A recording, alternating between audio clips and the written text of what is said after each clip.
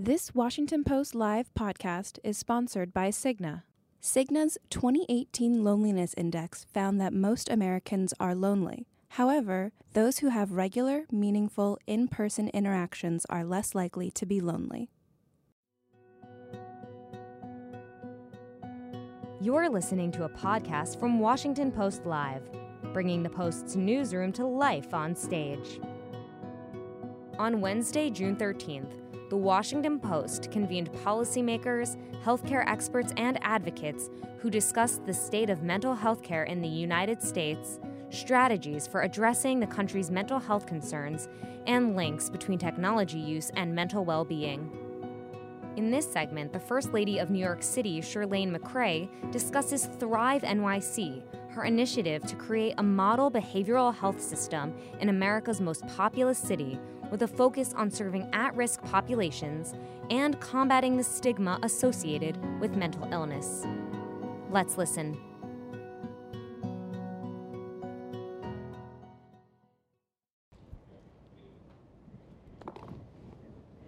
Great, thank you. Good morning, I'm Libby Casey. I'm a politics and accountability video anchor here at the Washington Post, and I'm pleased to be joined on stage by the First Lady of New York, Chirlane McCray. And she's the creator, among many things that you're doing, she's the creator of ThriveNYC, which is an initiative aimed at creating a model behavioral health system in New York City. And Thrive has expanded to more than 200 cities across the country through the city's Thrive Coalition of Mayors. Thank you so much for being here. Thank you, Olivia. We want to talk about Thrive this morning and also how you help populations get care, especially at-risk populations, and how to combat the stigma of mental illness. We'll be continuing a lot of the conversations that have been going on this morning. You can join the conversation yourself by writing into us on Twitter using the hashtag #PostLive, and we can share those with the First Lady. So first of all, what was the inspiration for Thrive, and what are its goals? Well, mental health, mental illness, substance use disorders, these are issues that are very deeply personal to me. And my parents suffered from depression. Our daughter came to us when she was 18 and said that she was suffering from anxiety and depression. So these are, this is very personal. I've seen so much in my life, so much that has gone wrong for people who have suffered from untreated mental illness and depression and mental illness and addiction. And it's something I felt like I had to do something. I had to, because I saw how it was connected to people's inability to go to work and take care of themselves, their inability to have healthy relationships or do well in school. I think that too often we do not connect the dots of when it comes to mental health, that if we don't deal with it, people cannot have healthy and productive lives. You talk about your own personal story, and that's how a lot of us outside of New York got to know you. I mean, we heard about your personal story. Does that help in combating stigma? I mean, what has the reaction been as you've shared your story and as you've heard feedback from people both in a very personal one-to-one level as well as a larger level? Oh, it's been amazing. Every time I tell my story, people come up to me and tell their stories. They feel much more comfortable sharing what has happened to them, what has happened to their families. And I think that's the best thing that anyone can actually do to combat stigma, is to tell their own personal mental health story. And we saw two very high-profile New Yorkers, loved by many, not just in New York, but around the country, killed themselves last week. Yes. Kate Spade and Anthony Bourdain. Yes. Mm-hmm. How does that enter this conversation right now?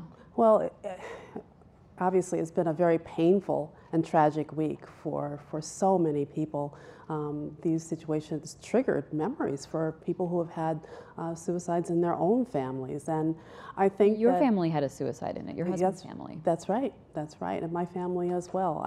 We don't talk about this enough, and the reality is that we can prevent so much of this death by suicide. Sadly, these deaths have reminded us that people can appear to have it all, right?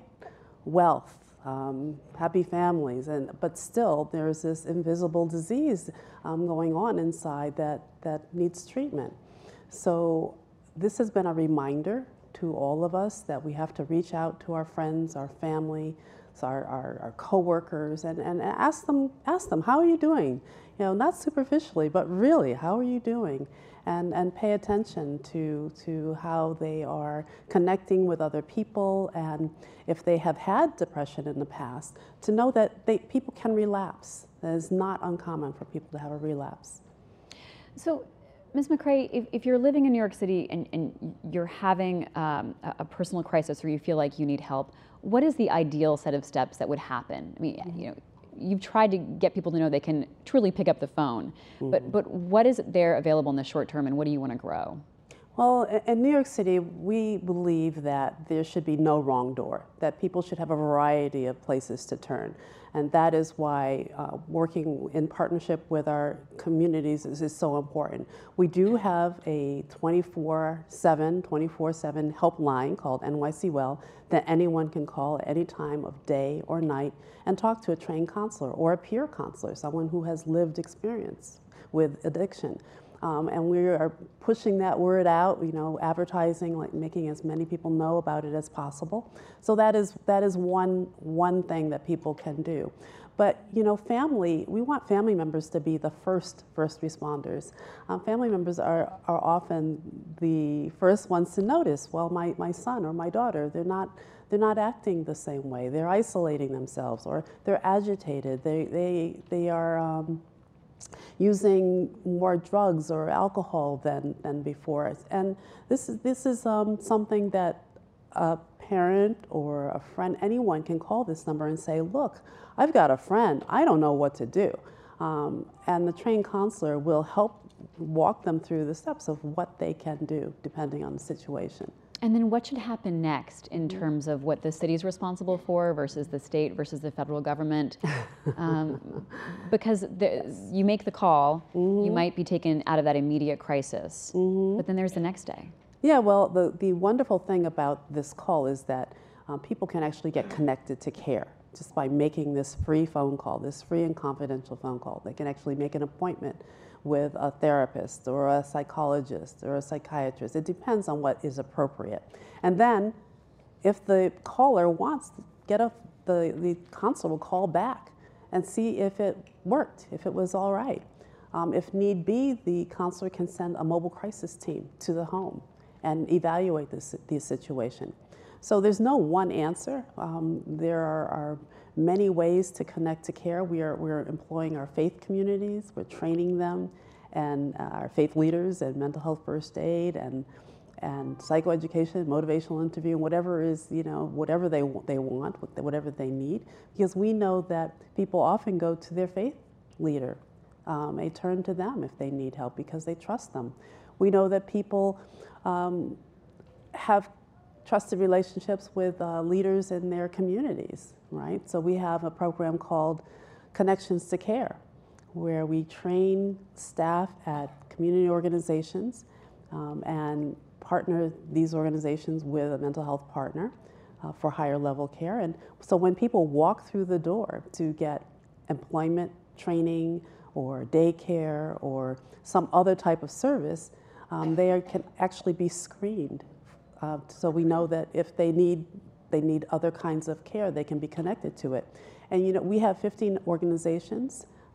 Again, it's called Connections to Care. 15 organizations are in this program, and we have found that 1 out of every 3 people who walks through the doors actually needs some type of mental health care. Now that's pretty amazing. That's like 30%. And we have found that the outcomes for these programs, the community programs, are much better, in addition to the individuals obviously getting the help they need. And this is saving lives. This is saving a lot of lives. We've served more than 16,000 people this way. I want to get back to this question of sort of city versus state versus federal. Yes. But first, you brought up something so important, which is just being able to find someone who is a trained therapist, counselor, psychiatrist, if that's needed. And you know, one of my colleagues sort of bravely tweeted out last week, she's an African-American young woman here in this city, about how hard it is to find care. Yes. And then if you can find a therapist that you feel like relates to you, and I'll point out here that the American Psychological Association reports that only 5% of the country's psychologists identify as Black. That's right. If you can find a therapist that relates to you, your insurance may not cover it. That's right. If you have insurance. So how do you deal with this need for care so people can have that long-term, ongoing, developed relationship with someone who's trained and knows how to help them through what they're dealing with? Well, in New York City, we have this helpline, 1-888-NYC-WELL, and anyone who calls that number is provided with some kind of appropriate care that is convenient for them. We don't turn anyone away. It doesn't matter whether they have insurance or not. We know how important this is. It has to be a priority. And you asked about the federal, the state, the cities. We all have to make this a priority. We have to find ways that people can connect to care. If we don't, it can have lifelong consequences. It can result in someone's death or the devastation of a family. We have to find ways to connect people to care. And when it comes to populations like the African American population, the LGBTQ population, Latinos, so many, we do not have the culturally competent care that we need. We just don't. That statistic, 5% of the mental health professionals in our country are African American. Just imagine what it is for other ethnic groups. So we need to create a pipeline of care. We need to get more African Americans and other ethnicities involved in the mental health workforce. But we also have to employ task shifting. We have to train people who are already doing this work, like our clergy, like community organization leaders. We have to train them to do some of this work as well. So whose responsibility is it to tie it all together, right? To bring all those communities together? And why do you hope that it works at the citywide level? Well, the problem is we've never had a coordinated behavioral health system in our country, ever. I mean, I just find that astounding. This is 2018, and we have so many issues that relate directly back to the fact that we don't have this system, and no one has really taken responsibility. There are many good services, and many of our elected officials are doing amazing things, but there is no national will to get this done. I think that everyone has to do their part. And as individuals, people can volunteer, they can pressure their candidates, people who are running for office, to make this a priority. We all have to do that, otherwise it will not happen. And we have this coalition called Cities Thrive, where we're talking every month to mayors all around the country and sharing best practices, like sharing what we're doing in New York with ThriveNYC, and best practices in other places, like whether it's New Hampshire or Kentucky or Seattle, sharing really innovative solutions to what is really a mental health crisis. Can you share with us anything you've learned from some of those other communities that maybe surprised you or inspired you, or you realized was a good takeaway that you could then apply to New York? One of my favorites is in New Hampshire. They are actually using their firehouses in response to the opioid epidemic. Anyone, a loved one, a friend, can bring anyone who has survived an overdose or someone who is addicted to a fire station, and they get connected within 11 minutes to a opioid program, opioid treatment program, recovery program. I love the way these communities are using their assets, pre-existing structures and services in a new and innovative way. It's everyone thinks of the firehouse as a safe place. Firefighters are seen as lifesavers, and I thought this was a really good idea to use the fire stations as a place that anyone could go any time of day or night and get this kind of care. So what do you want to see happen at the statewide level and at the federal level? I mean, do you feel like New York can be sort of a cauldron, a place to create a model program, but then how do you expand that out? Yeah, I think our cities can model solutions. That's what we're doing in New York, and it has been picked up by other cities, and even in London. Mayor Sadiq Khan has a London Thrive program inspired by what we're doing. I think that it has to be the priority. The elected officials, the candidates have to have mental health in their platforms. It is the ultimate intersectional issue. You deal with mental health and substance use disorders, and you deal with a host of other issues like domestic violence, like gun violence, like our schools, why so many children aren't performing as well as they should. It has to be part of everyone's platform if they want to run for office. Again, this is a crisis. So we have to do something on the higher levels if we're going to get it solved. In working with some of the communities of New York, you've created Sisters Thrive. That's right. You've created other programs or sort of subsets of the bigger Thrive network. Tell us about how the programs are different and why you're really targeting certain communities. Well, we're targeting specific communities because, as I say to everyone, there is no one solution. And because the stigma is so great, it is helpful to have people reach those people who are closest to them in their own communities. So we launched Sisters Thrive, which is a collaboration between government and the traditional service-led organizations, the sororities, like the Alphas and the Deltas and the Sigma Gamma Rhos, and we're training them in mental health first aid.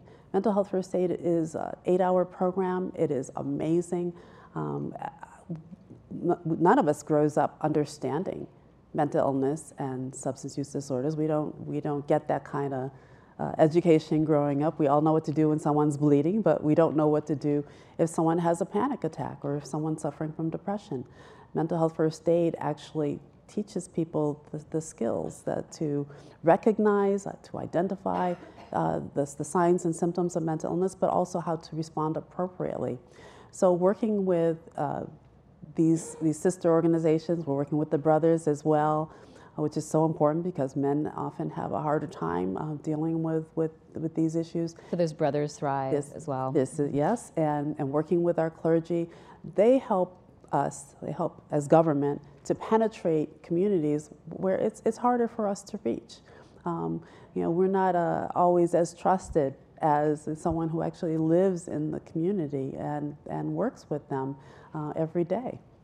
When you hear from people, why are they afraid to pick up the phone and either call the helpline that New York has established, or what's the fear about having a mental health team come to your house and stage an intervention? I mean, what are you hearing that gives people pause, not just because perhaps of their depression or they can't quite get to that place, but what's some of the holdback? Well, stigma, we cannot underestimate the power of stigma. First of all, most people they don't want to see themselves as that way, as someone who is broken or someone who is imperfect. The stereotypes. People just don't have enough discipline or willpower. They're crazy. No one wants to be called crazy. No one. And so that can prevent somebody from picking up the phone. They may feel like, oh, I'll get better. Or they may be in denial that there's nothing wrong at all. I think that we can't rely on people to pick up the phone when they need it all the time. Sometimes many people do. I mean, we get hundreds and hundreds of calls every day to our NYC Well helpline, sometimes as many as 1,000 calls a day. Our police respond to more than 400 mental health crises every day. Those are astounding numbers. We have to educate our families and our communities about mental illness and substance use disorders so that they can help people in a way that phone number may not always be able to, because families see what the counselors who are sitting answering that helpline don't. We wouldn't ask someone with a broken leg to run to the hospital, right? We should not expect someone who is in the throes of depression or someone who's suffering from any other mental illness to always be able to pick up the phone and call. We just shouldn't. They don't feel well. They're in a very vulnerable state. We should not expect them to be able to pick up the phone. We have to, again, we can all be first responders. We just have to learn how to be more observant, more sensitive, and take mental health first aid. I took it. And it's an amazing course. Anyone can go online and look it up, mentalhealthfirstaid.org. I strongly advise anyone who's listening to take that course. It transformed my life. Really? That's right. How so?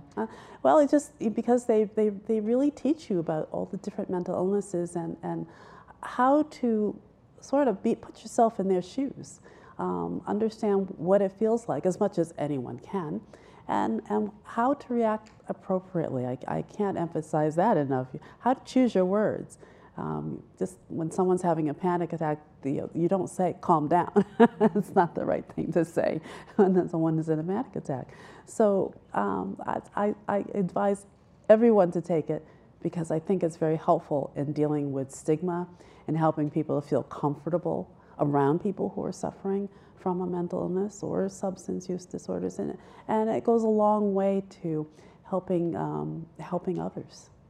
Let me remind you, you can join this conversation by tweeting us with the hashtag #PostLive. This is your opportunity to ask the First Lady of New York, Chirlane McCray, a question about Thrive or about anything else. Maybe we'll talk politics in a few minutes. Can't avoid it because you're in Washington. But I want to stay on this issue of what New York is doing and what your office is trying to do. How are you talking with police and law enforcement and first responders about dealing with people who might be having a mental health episode or might be, on drugs, which they're doing to self-medicate because of a mental health issue? Right. Oh, it is so challenging for our police officers, for anyone who's a first responder. And what we're doing with our police forces, we're training them in crisis intervention training. We're teaching them to de-escalate situations that are, where things may be getting out of hand.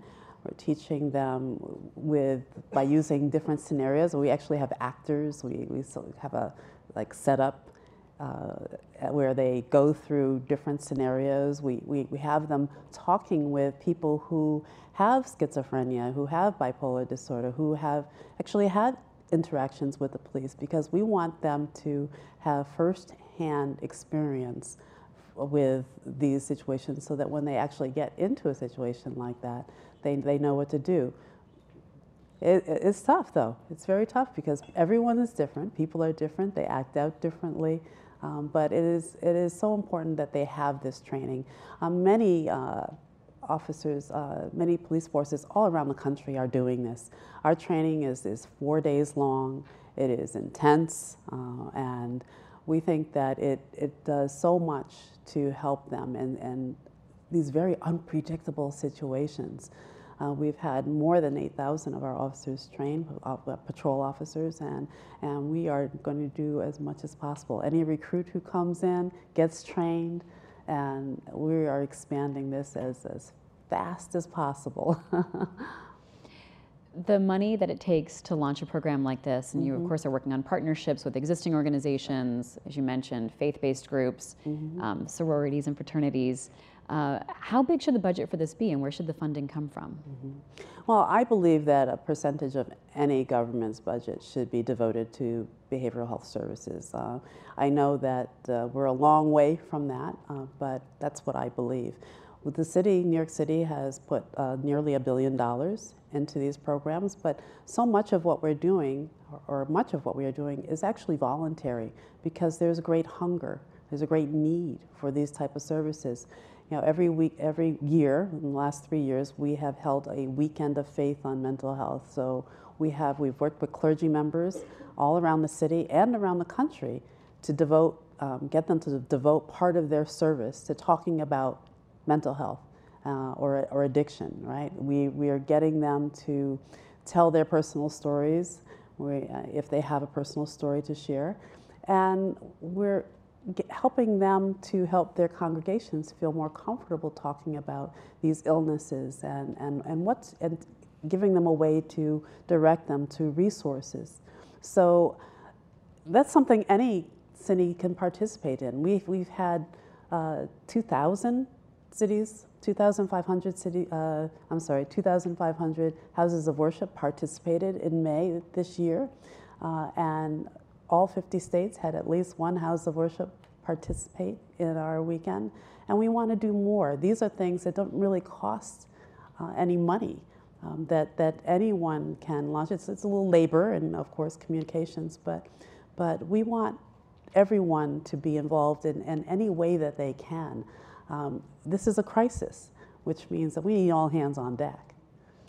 I want to talk about children and the questions that have been and concerns that have been swirling around not only suicide by teenagers, yes, but violence in the schools. How are you looking at working with kids and working with their families, everything from preventing the next school shooting on the mental health level to talking to children about the fear they may have about going to school every day? Well, we're big proponents of social emotional learning. We think that one has to look at the whole child and not just, the reading, writing, and arithmetic. That our children walk through the class, into the doors of the school, into the classroom with so many emotional burdens, whether it's trauma from domestic violence or drugs being used in the home. We don't even know what our children are walking through the door with. So we really have to look at the whole child. In New York, we are training our teachers in social emotional learning so that they can help children identify their emotions, which so many children can't do. They can't even say what they're feeling. Identify the emotions, know what to do. What do you do when you're feeling sad? What do you do if you're feeling angry? What is a constructive channel to focus that energy to? And we think this is a first step in getting our children the kind of support they need.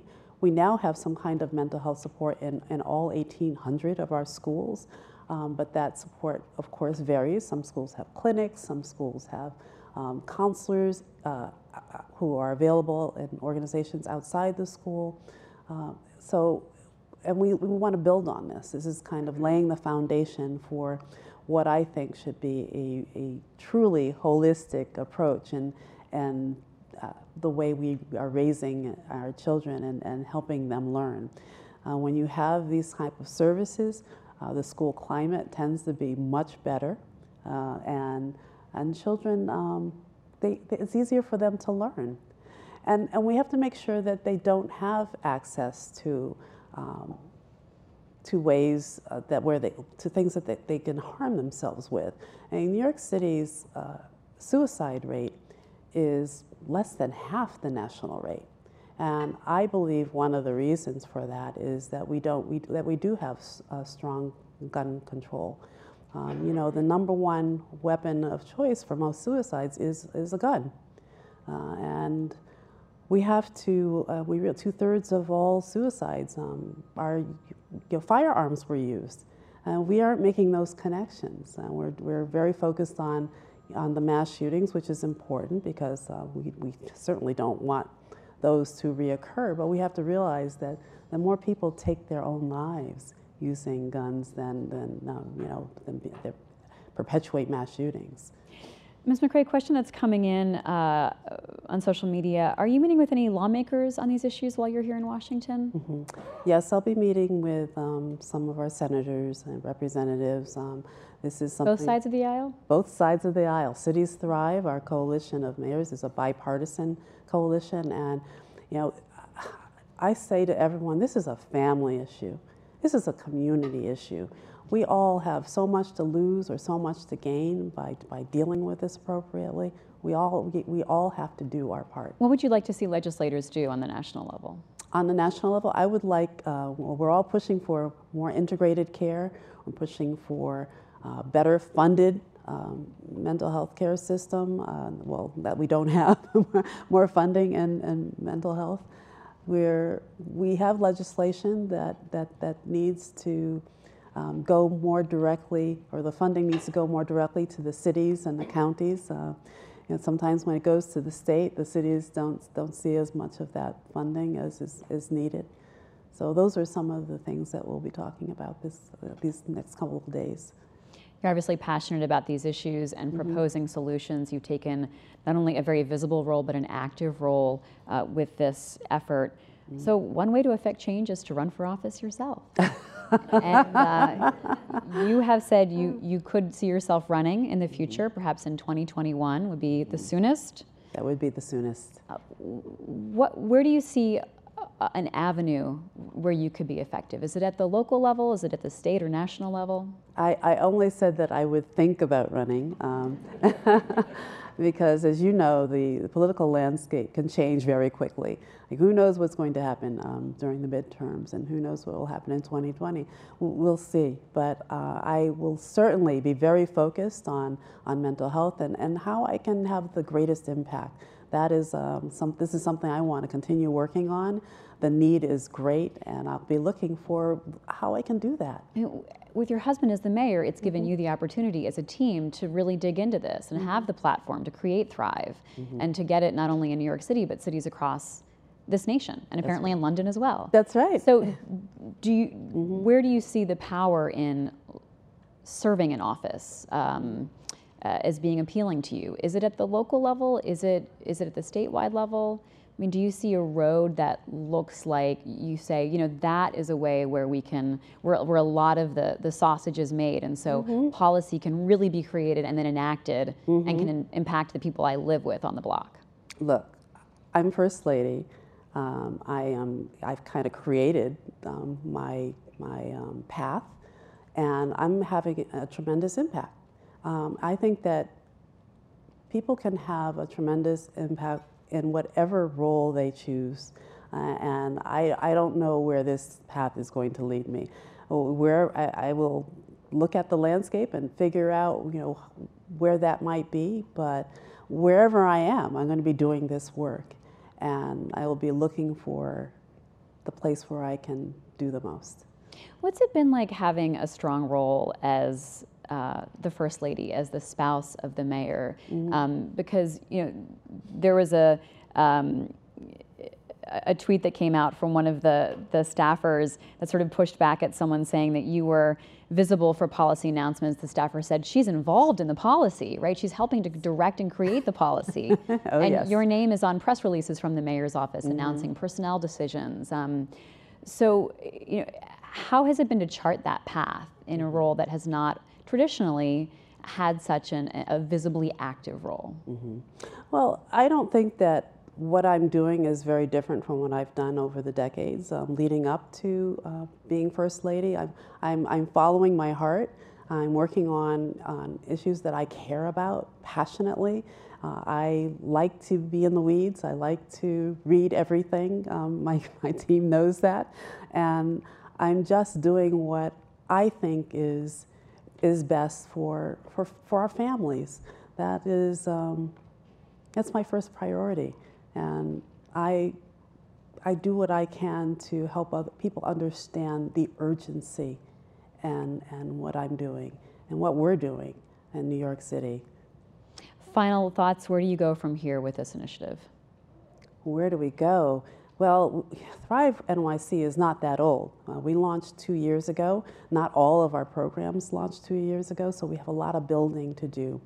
We have to expand our services. We have to deepen our services, get them embedded in all of our agencies, because we know that, I know that we only have 3.5 years left in this term, in this administration. I want to make sure that it goes on, that all of these programs continue after we're gone. So that's what I'll be very focused on for the next few years, and making sure that everyone has understanding of why we're doing this, why the outcomes for everyone are better with these programs, and so that they can continue after we're gone. We'll be watching for your visits here to Washington. Thank you so much to the First Lady of New York, Chirlane McCray. Thank you for joining us, and thanks to all of you for coming. That's all we have time today for this event. If you want to watch any of these interviews online afterwards, go to our website, WashingtonPostLive.com. I'm Libby Casey. Thank you so much for being a part of this. Thank you. Thank you, Libby. Thanks so much.